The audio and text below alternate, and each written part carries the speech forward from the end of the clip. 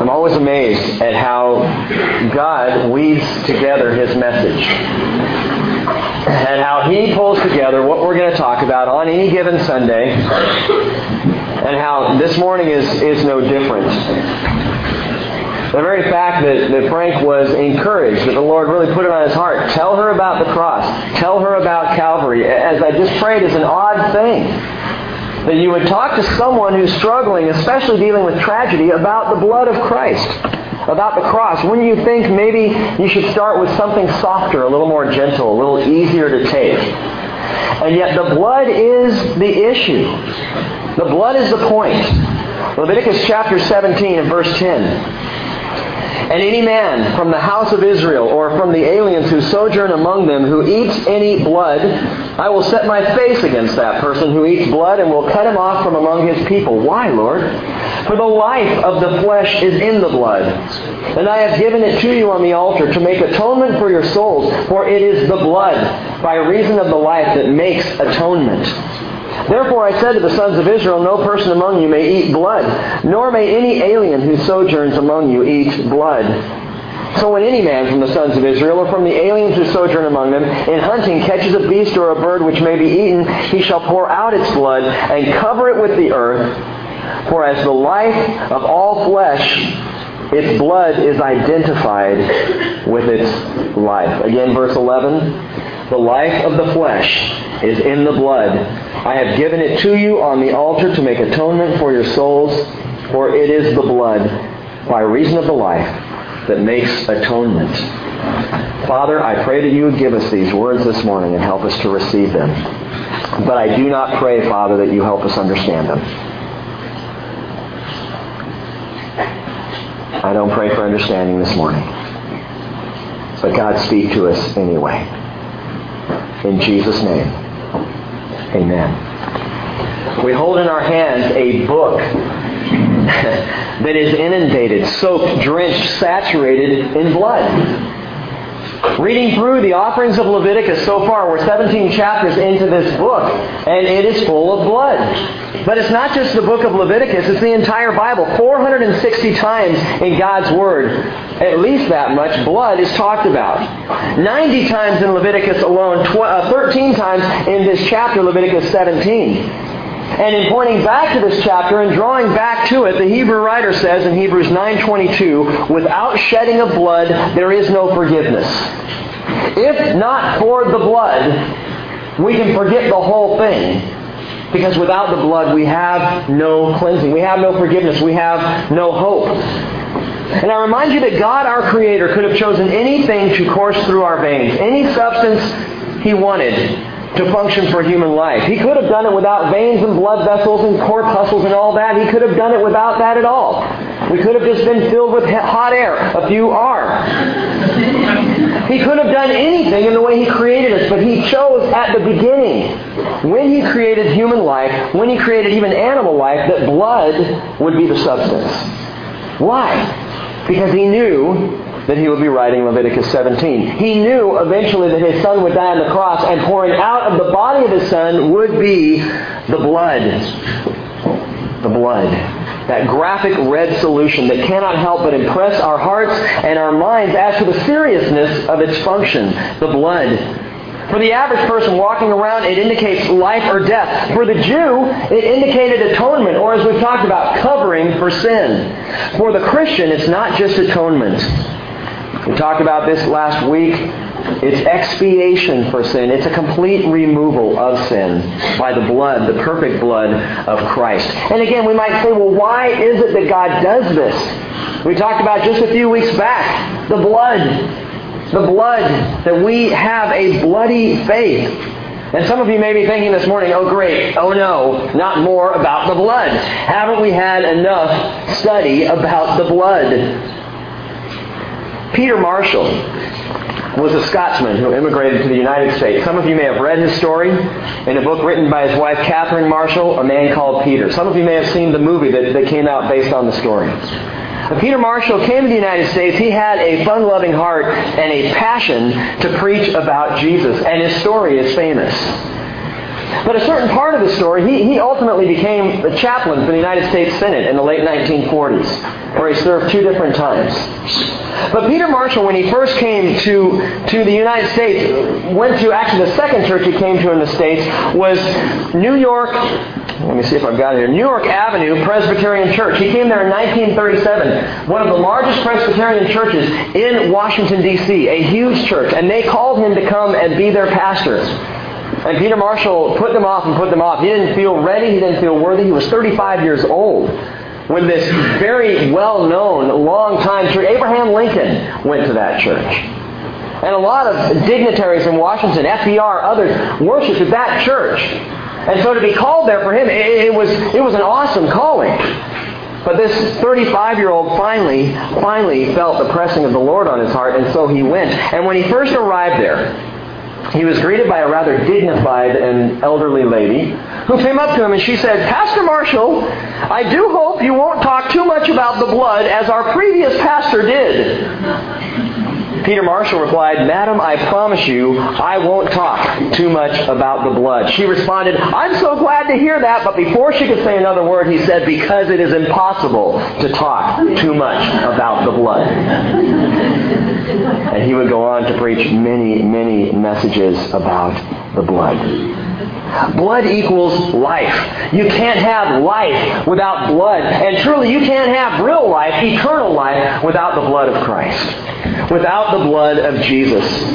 And because of this, God declares, "No man shall eat of the blood."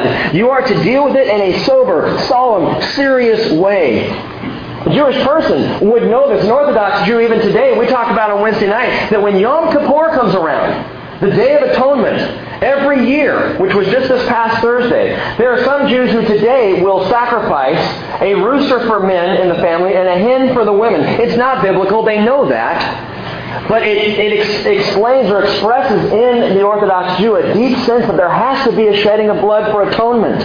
And so as a picture of the atonement that used to be able to happen in the temple, some Jews even today will sacrifice a rooster or a hen. And so because of the seriousness of this, and especially the Jewish mindset regarding blood, you might understand why a few Jews were upset when an itinerant rabbi came along and caused a bloody controversy. Flip in your Bibles to John chapter 6. John chapter 6. We'll leave Leviticus and spend some time in John chapter 6 this morning. Verse 51, I'll be reading. Jesus, by the way, as you're turning there, did some fantastic things in this particular chapter recorded by John. Miraculously, at the beginning of the chapter, he fed 5,000 people with 5 loaves of bread and 2 fishes. Actually, it was 5,000 men. We don't even know how many women and children he fed. His disciples had seen him walk on water following that great miracle. And finally, he began to translate to the people in this chapter to explain to them about the fish and the loaves, to explain that he was the bread of life. And the whole reason for the miracle was a massive teaching experience, so that the people could understand where true bread, where true life came from. It came from Jesus, from himself. And things were going great. He was flying high. The people were flocking to him. This was a massive evangelical crusade. This was the time. This was it. If you're going to get anybody, if you're going to involve any people in your ministry, Jesus, now's it. Lower the boom. Give them the love. Talk to them about grace. Draw them in. Use any means necessary, Lord. You've got their attention. And what does Jesus do? Something I wouldn't have done. Every instinct in me as a pastor would say no to what Jesus does. Verse 51. He says, "I am the living bread that came down out of heaven. If anyone eats of this bread, he will live forever. And the bread also which I will give for the life of the world is my flesh." Excuse me? 52. The Jews, they began to argue with one another, saying, "How can this man give us his flesh to eat?" Did you hear this? Is he talking about cannibalism? What's going on here? I'm a little confused. This is problematic. Jesus said to them, verse 53, "Truly, truly, I say to you, unless you eat the flesh of the Son of Man and drink his blood, you have no life in yourselves." So great, Jesus, push it off the cliff. I mean, you could have been a little more vague. He goes on, he said, he who eats my flesh and drinks my blood has eternal life, and I will raise him up on the last day. For my flesh is true food, and my drink is true drink. He who eats my flesh and drinks my blood abides in me, and I in him. As the living Father sent me, and I live because of the Father, so he who eats me, he will also live because of me. This is the bread which came down out of heaven. Not as the fathers ate and died, he who eats this bread will live forever. Verse 59. These things he said in the synagogue as he taught in Capernaum. Remember the Jewish mindset about blood. Remember where they would come from, what they would understand, what would be drilled into them, law after law after law, in their study of the Word, in their understanding of the Word. You don't drink the blood. You don't touch the blood. You leave the blood alone. And Jesus is saying, hey, flesh and blood, eat up. Dig in. It's me. Drink my blood. You can almost hear their brains starting to click and to kick into high gear as they're trying to figure the whole thing out. And it tells us in verse 60 that many of his disciples, when they heard this, said, this is a difficult statement. Who can listen to it? Yeah. But Jesus, conscious that his disciples grumbled at this, he began to speak to them. He said to them, does this cause you to stumble? Uh-huh. What then if you see the Son of Man ascending to where he was before? It is the Spirit who gives life. The flesh profits nothing, but the words I have spoken to you are spirit and life. But there are some of you who do not believe. For Jesus knew from the beginning who they were who did not believe, and who it was that would betray him. And he was saying, for this reason I have said to you that no one can come to me unless it's been granted him by the Father. And as a result of this, watch closely, many of his disciples withdrew and were not following with him, walking with him anymore. Gang, we're not talking about the crowd. We're talking about disciples. Many of his disciples were struggling with this. Those who had walked with him. Those who considered him their teacher, their rabbi. Those who were learning from Jesus. And they heard this and they said, I'm done. I'm going back to Gamaliel or whoever. I'm going to go find another rabbi. I can't listen to this kind of teaching. And Jesus said to the 12, you don't want to go away also, do you? I want you to notice something, and it's just interesting to me that John chapter 6, verse 66 tells us that his disciples withdrew, which is exactly what the Bible says Antichrist is all about. Those of you prophecy buffs who know the name, the number of Antichrist in the book of Revelation is? That's right. So here we are in verse 66 of chapter 6, and the disciples are walking away. The disciples are withdrawing. 1 John chapter 1 verse 22 says, who is the liar but the one who denies that Jesus is the Christ? This is the Antichrist, the one who denies the Father and the Son. 1 John chapter 4 verse 3, every spirit that does not confess Jesus is not from God. This is the spirit of the Antichrist. And 2 John chapter 1 verse 7 says, for many deceivers have gone out into the world. Those who do not acknowledge Jesus Christ as coming in the flesh. This is the deceiver and Antichrist, and as a result of this, many of his disciples withdrew and were not walking with him anymore. But can you blame them? Now, I'm not talking about thinking in terms of a Christian mindset where we just took communion. And we've studied and we've talked about it, and we understand the flesh being representative and the blood being spiritual. And we know these things. And now as we look back, we read John chapter 6 and go, oh, that's a beautiful statement of what communion's all about. Thank you, Lord. I'm talking about from the Jewish mindset saying, what? This is wrong. What are you talking about? How can you say these things? What would I do, gang? What would I do if I were there? If I was one of these Jewish people and Jesus slammed headfirst into my tradition, into everything I believed, into the things I held dear, suddenly Jesus is questioning it, challenging it, twisting it, if you will, how would I respond? In fact, what would I do if Jesus slammed headfirst into my traditions today? We are, as the British Christian Fellowship, a melting pot, as many of you have become aware. I'm not sure if you realize how diverse the backgrounds are of people who are worshiping in this fellowship. It's kind of what happens when you just start a church and you're not connected to any one denomination. People come from everywhere, every different kind of place, so there's not one mainstream that we can connect to. And we all have our own traditions. What happens when Jesus begins to challenge yours? What happens when the pure, straightforward study of His Word begins to shake up the very things you believe in? Well, let's look at the disciples. Jesus again, verse 67, said to the 12, "You do not want to go away also, do you?" And Simon Peter answered him, "Lord, to whom shall we go? You have the words of eternal life. We have believed and have come to know that you are the Holy One of God." Notice what Peter does not say. Oh, we understand what you meant by the blood statement. He doesn't say that. Peter is not speaking from understanding. He's speaking from faith. Jesus answered them, "Did I myself not choose you?" You can almost hear the smile in that. Peter expressing faith, and Jesus goes, "Yeah, I chose you. You're one of mine." And yet, he says, "One of you is a devil." And he meant Judas Iscariot, for he, one of the 12, was going to betray him. Now, here's the troubling issue. Again, you and I understand this. We can read John chapter 6. We can say, okay, it's the blood, it's the flesh, it's communion. It's that understanding of Jesus dying for us. We can apply it spiritually. It's not law violational behavior. He's not talking cannibalism. He's not inviting the people to cut him open and start drinking. We know, we understand he's speaking about intimacy. He's talking about communing together, eating up His words, feeding on His presence, drinking in His Spirit. These are the things he's talking about in this chapter. We get it. We understand. But here's the problem. They didn't. They didn't.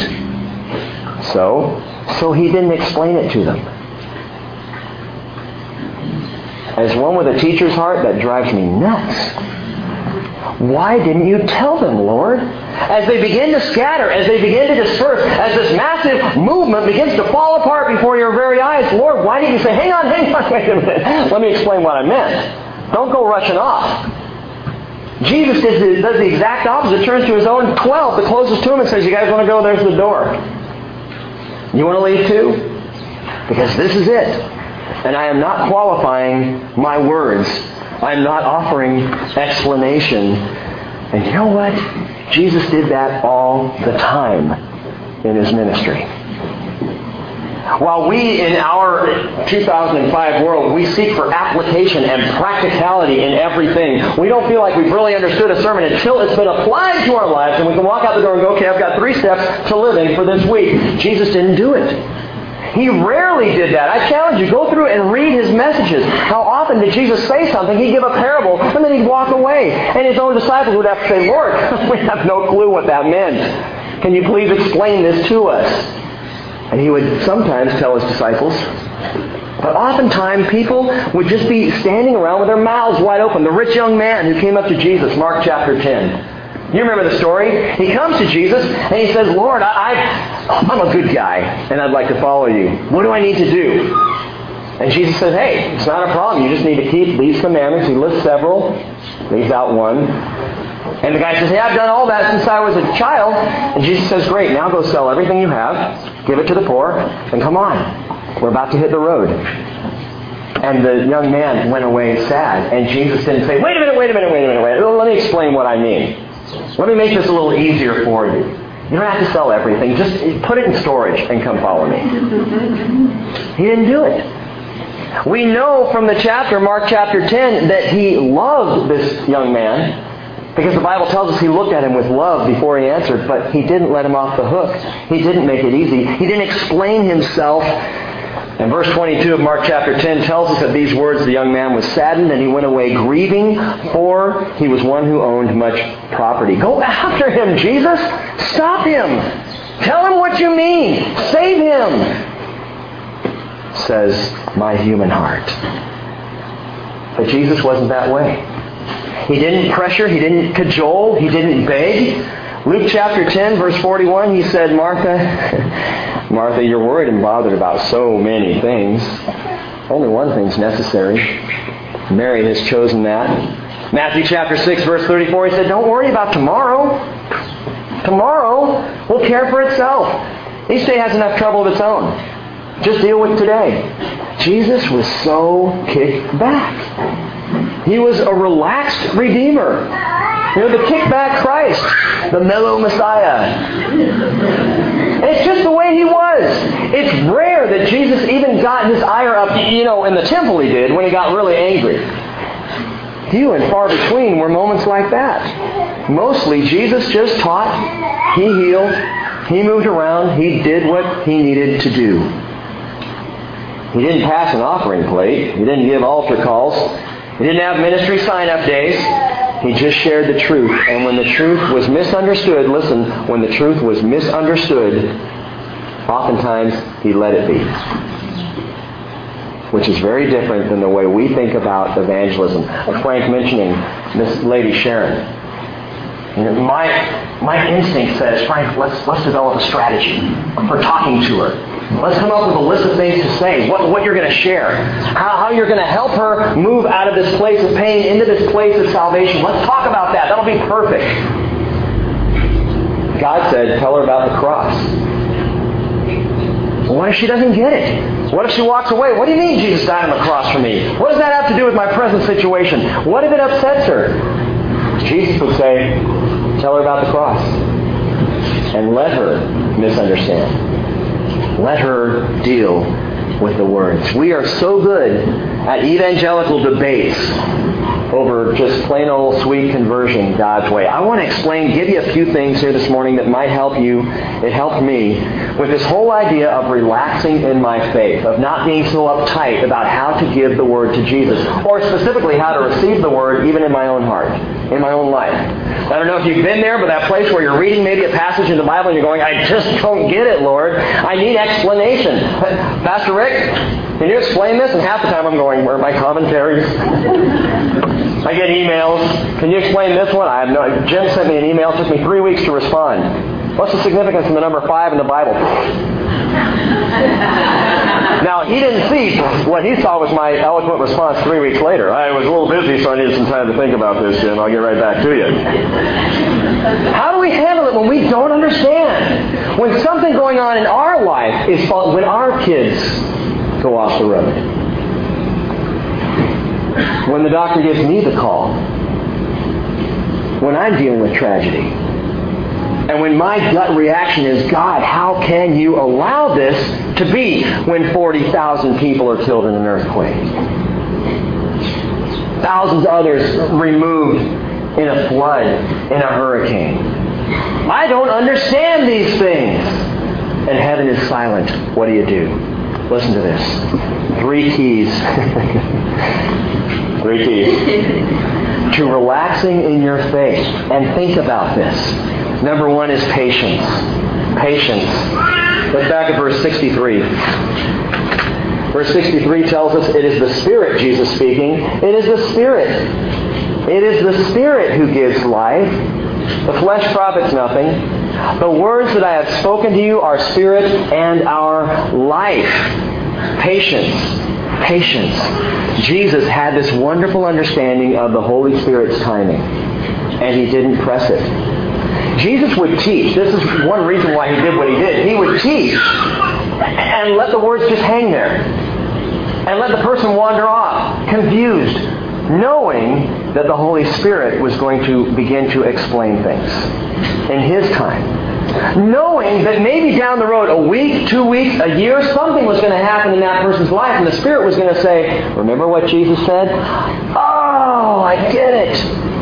Patience. Jesus didn't press it. He didn't push it. He understood the Spirit's timing. The flesh, Jesus says, the flesh profits nothing. We could say it this way. The flesh debates endlessly. How many people, just curious, how many people have gotten into a debate over what you believe? Anybody? Argued with someone about their faith? Keep your hands up, Kevin. That's great. I will never forget the day in my high school years when I was face-to-face with another Christian arguing at lunchtime in the high school commons. Other high school students standing around going, I know those Christians are supposed to love each other. Guess not. As we're going back and forth, no, this is what it means. Well, I think you're completely wrong. Well, I think you're going to hell. Well, that's real nice to say. I'm going to church and you're not. We're going around and around. That's what the flesh does. The flesh debates. The flesh proves. The flesh argues incessantly. But the Spirit gives life. The Spirit quickens things that are dead in us. It brings our hearts to life as we read, as we hear the Word. As we hear the Word. Jesus said in John 14:26, "The Holy Spirit whom the Father will send in my name will teach you all things and bring to your remembrance all that I said to you." The Holy Spirit will bring your understanding, which is why I prayed this morning that we wouldn't immediately receive understanding. The Holy Spirit will bring it. He'll give it to you. He will give you revelation. God will bring application to your life. The Word can only be made real, gang. Listen to this. The Word can only be made real in the heart of a person who has been touched by the Holy Spirit. Without the Holy Spirit, its laws, its decrees, it's dead and it's dry. The Spirit will teach you. Jesus, again, often didn't give application. Didn't give 5-point sermons. Because you will never argue someone into the kingdom of God. You can't do it. You may have tried and found yourself very frustrated. I have on numerous occasions. I get very passionate about this stuff. When I'm talking to someone who disagrees with me, I can get after them. I can win the argument and walk away having lost a soul because I needed it to happen then and now, as opposed to letting the Spirit do what He does. So how am I supposed to win someone over for Christ then if I'm not going to argue with them or at least talk about it? Oh, you can talk about it, but don't use your words. Can I just encourage you to just use Scripture? Tell them about the cross. Read them a Bible verse and they'll go, huh? Just wanted to read your verse. I'll let you go after that. I think it's just wind or a really big bird. Isaiah 55 verse 11, the Bible tells us, and this is a great verse, you should all have this one just emblazoned on your brains. My word, which goes forth from my mouth, will not return to me empty. My word, which goes forth from my mouth, will not return to me empty without accomplishing what I desire and without succeeding in the matter for which I sent it. Now, gang, listen, my words return to me empty all the time. Ask my wife. My words go floating about everywhere because I use so many words.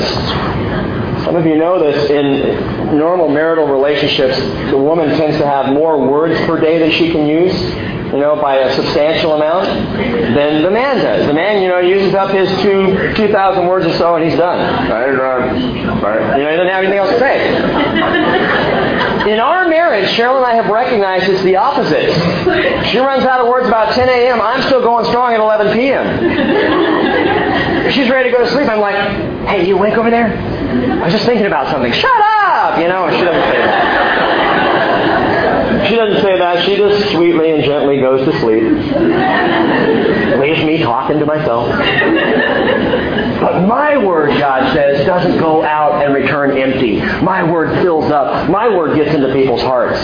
My word changes lives. And so if you want to talk to someone about Jesus, man, just be patient. Give them a verse. Tell them something that the Lord said, not something that you would say. Give them the Word and don't argue with them. I like to think of it this way, and this is a good way to look at it. The Word of God is a ticking time bomb, which means it's going to go off. Just stick the little time bomb in their heart and walk away. Plant the bomb and let it go off in God's timing. Number one is patience. Jesus understood the Spirit's timing. Number 2, power. Jesus understood the Father's drawing. Listen to verse 65. Interesting. He says, for this reason I've said to you, no one can come to me unless it has been granted him from the Father. Look back. John chapter 6, verse 44. No one can come to me, Jesus says, unless the Father who sent me draws him, and I will raise him up on the last day. In other words, only God can cause a person to come to Jesus, not you and not me. Which is what Jesus is saying here. Not clever words, not knowledge, not tricky answers. It doesn't work. The Father determines who and when a person will come to Jesus. And you might say, well, Rick, that sounds a little fatalistic. Sounds like you're a little into the predestination. No, I'm not at all. I'm just talking about God's sovereignty. That God will do what God is going to do His way. And that we don't come to the Father unless the Father chooses for us to come to Him. Well, how do I know the Father wants me? My answer to that question is He drawing you to Jesus? Then He wants you. It's very simple. And the Father's heart, by the way, on wanting you is unmistakable. 2 Peter chapter 3, verse 9, the Lord is not slow about His promise, as some count slowness, but is patient toward you, not wishing for any to perish, but for all to come to repentance. Who does God desire not to perish? Who does God desire not to perish? All! He doesn't want anyone to perish. So the answer to the question, well, okay, so I can only come to Jesus if God draws me. What if He doesn't draw me? Well, He will. He is. In fact, if you're asking the question, He is. If you're in the middle of wondering why God hasn't talked to you, He's talking to you. If you're curious about the Lord in any way, shape, or form, guess what? His Holy Spirit is going, hello? Trying to get your attention? The point is, gang, it's not that God is rejecting some and choosing others. It's that you are not the one whose power will lead someone to Christ. God is. His power, not yours. Patience, power. And number 3, perseverance. Jesus understood His disciples' choosing. Verse 67. You don't want to go away too, do you? And Peter said to Him, Lord, to whom shall we go? You have the words of eternal life. We have believed and have come to know that You are the Holy One of God. Peter's words, wonderful. We believe. We believe. Where else can we go? I don't have any idea what you were talking about with the blood there, Jesus, but I believe. I have faith. Gang, when you are frustrated in your life, when you are struggling yourself, when your problems are difficult for you, or when you don't know how to explain or answer the problems of somebody else, you have 2 choices. You can retreat in frustration. Many people did that day. Many disciples left Jesus that day. Many walked away. I've been in ministry, a while. And in that time, I have watched Christians walk away. I have watched believers who at one time I thought were very strong in their faith, leave their faith, leave the Lord, saying, I don't get it anymore. The problem is not the circumstance of their lives. The problem is they have chosen to no longer believe. They've chosen to. Jesus understood something about the heart of man. He understood that we have choice. And so He calls on us for perseverance. He understood His disciples choosing. Well, you can retreat in frustration, or you can relax. You can relax in faith. You can retreat in frustration, or you can relax in faith. Paul says, 2 Corinthians 5:7, we walk by faith, not by sight. And in Hebrews chapter 11, verse 6, without faith it is impossible to please Him, for he who comes to God must believe that He is, and that He is a rewarder of those who seek Him. And I want to tell you one other thing. You have no idea how often I teach on faith. I'm not talking about how often I teach about faith. You know that. What you don't know is how often I teach on faith. That is barely knowing what I'm about to share. Barely having a handle on what God's Word is bringing to us that morning. I walk down here many times praying, God, I'm not sure I get this. Please help them get it. Please somehow get Your Word across to all of us. I don't teach, gang, because I've got this massive mind and this great background and all this schooling.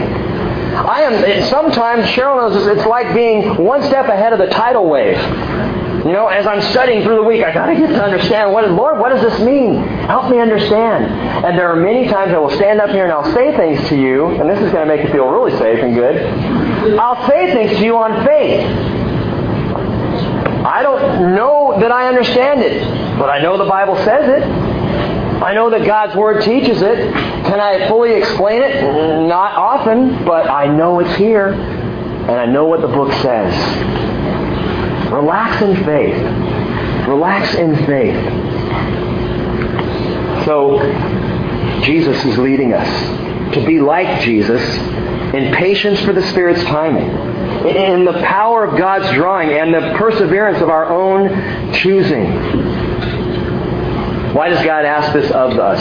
Why does He put us in these situations? Why does He even allow or cause these bloody controversies in our lives? Why not just make it easy for us? Why do we have to deal with faith at all? Because, gang, faith is a muscle that must be worked out or it will atrophy and die. And God wants you to learn the language of faith. Jesus said it, Matthew 5:45, the sun rises on the evil and the good, rain falls on the righteous and the unrighteous. Hey, it happens to everybody. Life happens to everybody. You are going to hit a time of crisis in your life.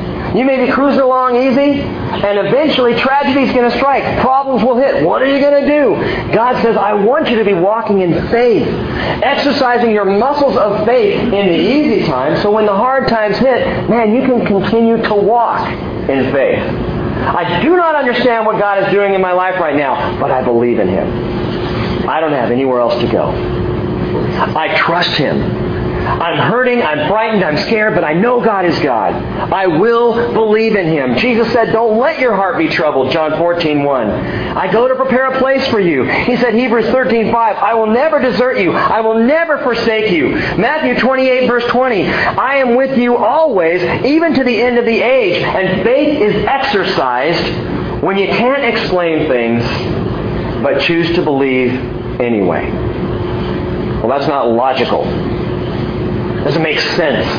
Listen, we could spend every day in the logic, the science, and the sense of Scripture. We have many times. There is no more logical approach to life, no more sense that can come than what comes out of Scripture. Science hasn't proven anything that God hasn't already talked about in one way or another. We can go to the facts, but God is not concerned with the facts. He's concerned with the faith. And He's inviting us to walk in faith. Does that mean I just believe without testing anything? No, you test it. But believe. Let the issue be faith and not fact. Peter, I am convinced did not understand the blood, because I think he would have referenced it. I think he would have said, Oh, no, Lord, we got it. Your flesh and your blood, you're talking about, that eventually you're going to have a sacrifice, and then we're going to take communion following that. We're going to understand it. I get it. He didn't say that. He said, Lord, I believe. I don't have a clue, but I believe. This is how Peter lived. Peter had great faith. Peter was the one, remember, he stepped out of the boat. Not because he really thought he could walk on water, but because Jesus was there and he trusted his Lord at least for one step. Sometimes that's all God is asking. Trust me for one step. Last question for you, and we're done today. What would you have done had you been a disciple in Jesus' day when He started talking about this offensive blood? Would you have walked away?